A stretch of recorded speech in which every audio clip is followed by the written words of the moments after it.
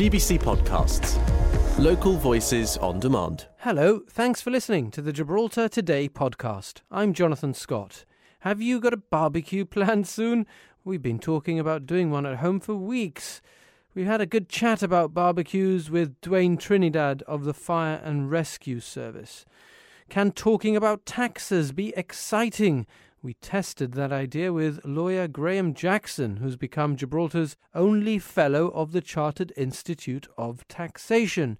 And the Tercentenary Sports Hall will host a summer festival of basketball, Friday, Saturday and Sunday. We spoke to GABA President John Gonsalves. But first, the Island Games is kicking off on Saturday with a GBC team travelling to Guernsey to cover all sporting events. We got the details from the GBC Sports Coordinator, John Shepherd. Team Gibraltar will be setting off at this time tomorrow, I think. Not this time, even earlier. They've got to be at the airport at about 6:30 in the morning. So, oh goodness, yeah, a nice early start. They've got a charter flight out to. I think they fly to Guernsey first. They've got a little bit of a layover, and then they head down to Guernsey. So, they've got an early start. I don't envy them at all. We've obviously travelled to Island Games and have gone through a similar sort of rigmarole. But it's an exciting time. It has to be done. No, I mean it's never ideal, and I think one of the difficult things is if you're an athlete and if I suppose if you're anyone who's preparing for a big moment, getting your routine right is important to you. Sleeping well and eating at the right time and all that sort of thing. And a really early start can kind of throw you off a bit, but we also know that Gibraltar's leading sports people are increasingly professional, so I'm sure they've thought about this and about how to make sure that there is minimum impact. Yeah, I would have thought so. I mean, I walked out of GBC yesterday and Kim Baglietto ran past me at quite some speed. I got a little wave and a hello. Like a gazelle, but talking. They're talking. I mean, the cyclists have been very hard at work. They've really upped the pace in Gibraltar since COVID, to be honest, and it'll be very interesting to watch them. We'll have the triathletes. They start and finish the games. Really, they got mixed relays, which we've never mixed relays. They got that towards the end of.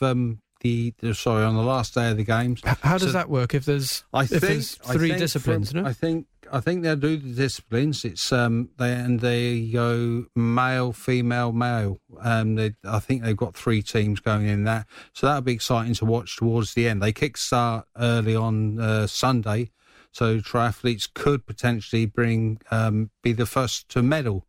But there's a lot of sports. There's 9 sports over the course of the 6 days, so they've got a lot of preparation. I think plenty of stuff's gone in preparation. They know the games, they know what they're up against, and as you said, it's become increasingly professional.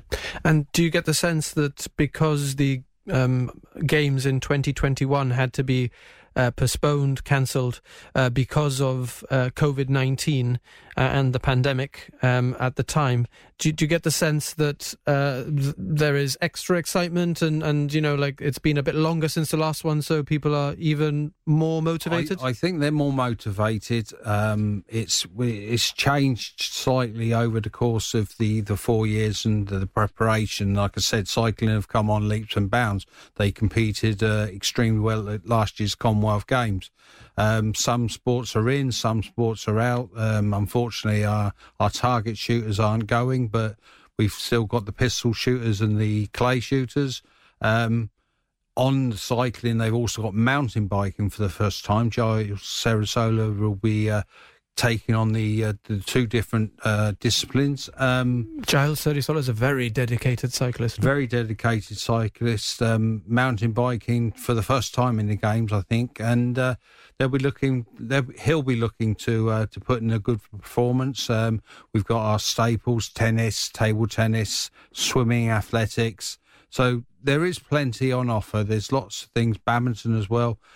It's compacted into a week, and we got a smaller team this year so only about 80 or so athletes and officials, I think. Still not a bad size. But I think there's medals to be had. I don't think we'll hit the 25, 26 medals. I could be wrong. They might pick. The medals are very, very, very difficult to come by. Increasingly, the islands that we're competing against have got professional cyclists and professional athletes, professional triathletes. There's a good picking of professionals. It's that sort of games now. Sure. People are going. They're going, and the focus is medals. They're not really just taking, unfortunately, other people to be at that level. It's very difficult. We're not taking team sports. I mean, that's one of the things that we've done well in the past with the basketball players, and as you said, basketball are having their own mini tournament festival in Gibraltar. So they'll be looking forward to that, but unfortunately they're not travelling. I think costs has spiraled out of control as well. That comes into it. Understandably, yeah. Understandably, in these sort of times, you've got to look at what's available, and the sports that are available. It's not an easy balance to have. Gibraltar Today with Jonathan Scott. Now, hopefully, we're going to prove to you that talking about taxes can be exciting and not boring, like some people sometimes say, Graham. Oh, taxes are boring, but they're important. Important is not the same as exciting, though, is it? I mean, I do it for a living, and I know I can be very tedious when I get going. But we're not going to be like that today. No. Well, pleasure to welcome you, and congratulations, congratulations on becoming Gibraltar's first and only fellow of the Chartered Institute of Taxation, which took a lot of work. It did. So there are two routes to become a fellow. We have a lot of people who are called chartered tax advisors in Gibraltar already. It's the premium tax qualification in the UK, and the Chartered Institute does that. I'm now a fellow. The normal route would be to do the CTA exams, which I can't do because I'm not in the UK, and then upgrade to fellowship. So I had to take what's called the direct route. I had to submit a body of work, which came to about 100,000 words. 100,000 words is a lot of words. And it was reviewed at sort of PhD level, I suppose, on a professional basis.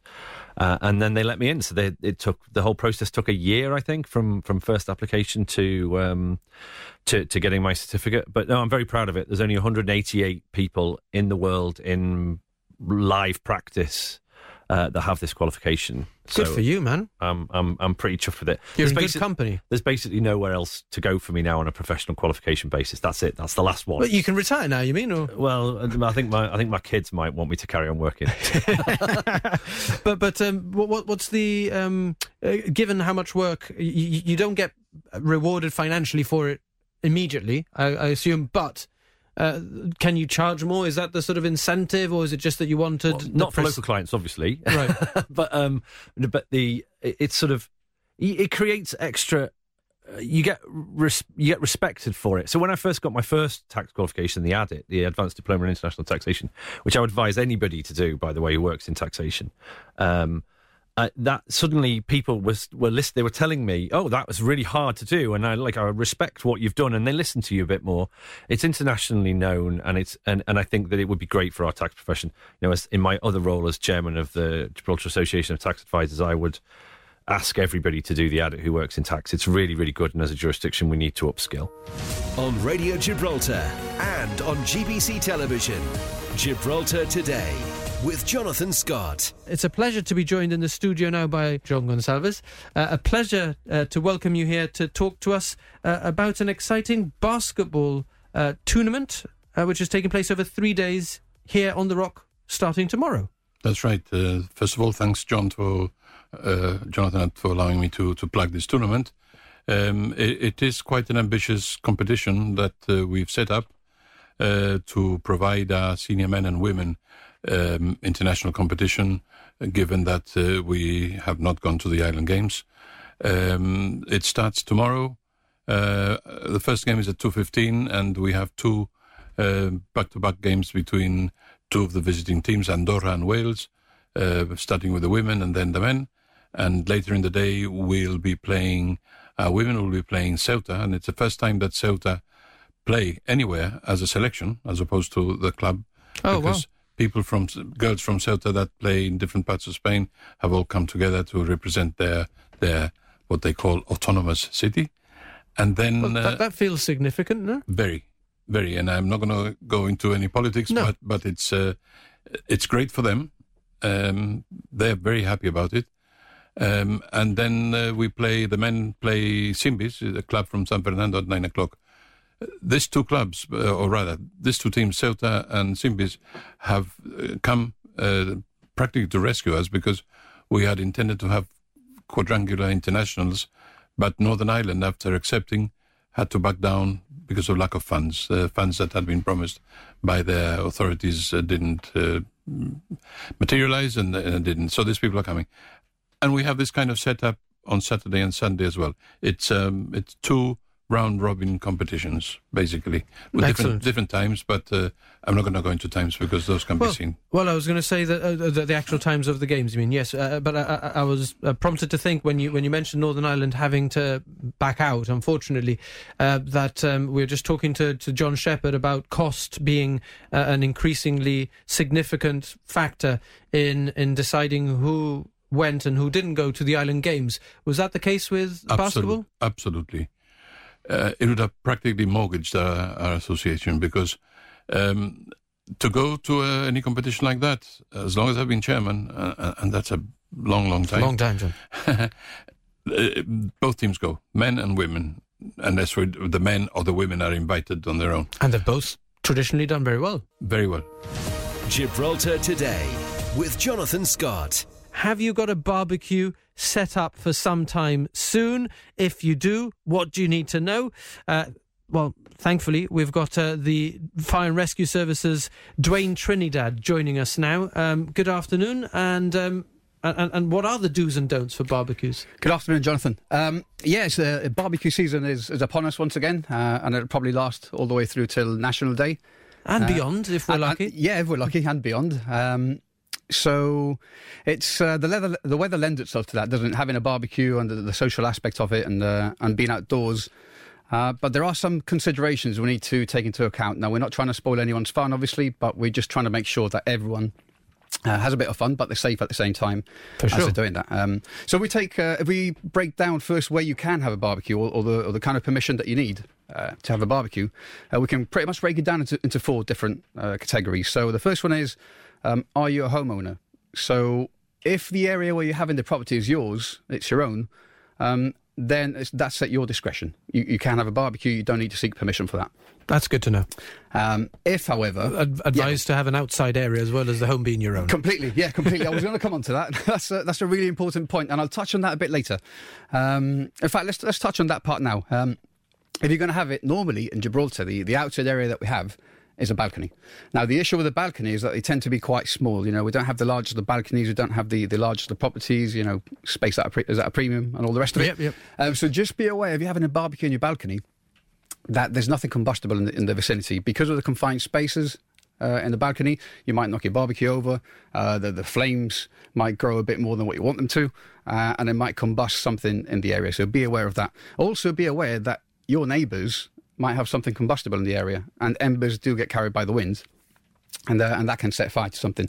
You know, it's a very real risk. Just last month in the UK, there was a fire in Croydon, and there was a 5-storey building where a barbecue was being held in a balcony, and 3 stories of that building caught fire because of that barbecue, and 80 people had to be evacuated. One barbecue and 3 floors caught fire? Yeah, that's right. One barbecue, 3 floors caught fire. 80 people evacuated, no casualties, or no fatalities, should I say, and 60 firefighters committed to that one particular fire. Bear in mind, that's what we have in Gib. We have 60 firefighters. So that would take all of our resources to put out. So what you're saying basically is, in a residential block, if somebody's barbecue went wrong, it could see the entirety of the fire and rescue service deployed to have to put out a fire affecting 3 floors. It could do. If we take London's, Croydon's example. That's right. That particular example, that would take all of our resources to deal with that particular incident. So we have to be careful. It's something that's real, and it can happen, and we can't just think, okay, that's another. I suppose there's a few reasons for it, because in Gibraltar we do love our barbecues, and they can be quite... they can feel very familiar, but at the same time, it is not cooking in your kitchen, where anyway there are risks, as we know, but it's also something which happens sort of in a small window during the summer months generally, and therefore the best practices, we might be rusty on them. Yeah, that's right. It's I've just gone blank there. Sorry, I was going to say, we're quite barbecue savvy, as you say, but because it's seasonal and it only comes round, that's from June, July, then we can have a bit of that skill fade as to, how we manage that barbecue. So that can happen, and you might need that prompt to get you moving and get you moving in the right way. Okay, do it safely. So what are we looking for? We're looking for making sure that there's nothing flammable close to the actual barbecue itself. What else? Do you need something close by to help you put out any potential flames? Make sure you have something to extinguish it with, whether it's a bucket of water, whether it's a bucket of sand, an extinguisher. Make sure there's something around that you can use to extinguish a fire should that barbecue, for whatever reason, make something combust. If I go back to what I was saying about if you're a homeowner and you have your own property, you don't need to seek permission. However, if the property is not yours, then you need to seek either the landlord's or the management company's permission. If you're renting, whether it's a private rental or a government rental, then you have to seek landlord's permission. In government rental case, that would be the housing agency or the housing department. If you're renting privately, then you obviously seek the person that owns the property. Sure. Yeah. So that's properties covered. Then we'll move on to public and communal areas. So if you want to hold a barbecue in a public or a communal area, then you need to speak to the landlord or the management company. What about if it's El Quarry, for example, Camp Bay? Okay, so that's a beach. So we'll come on to the beach in a second. So for argument's sake, I live in Montague Gardens. That's my own property. So if I wanted to, I could have a barbecue in the balcony.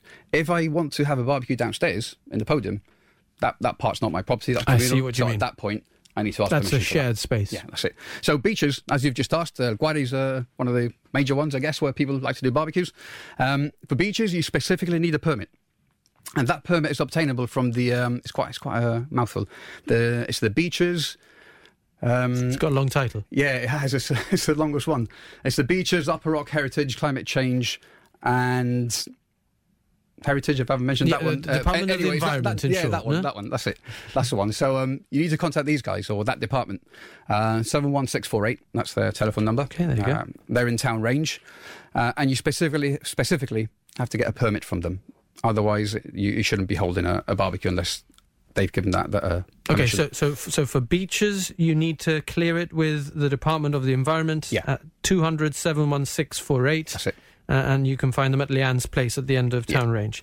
And Upper Rock is high risk season. Yeah, that's the fourth one. So we covered personal properties, we covered public communal areas, we covered beaches. The other one's Upper Rock. So the Upper Rock, it is a high risk area. It's a high risk season now, from April to October.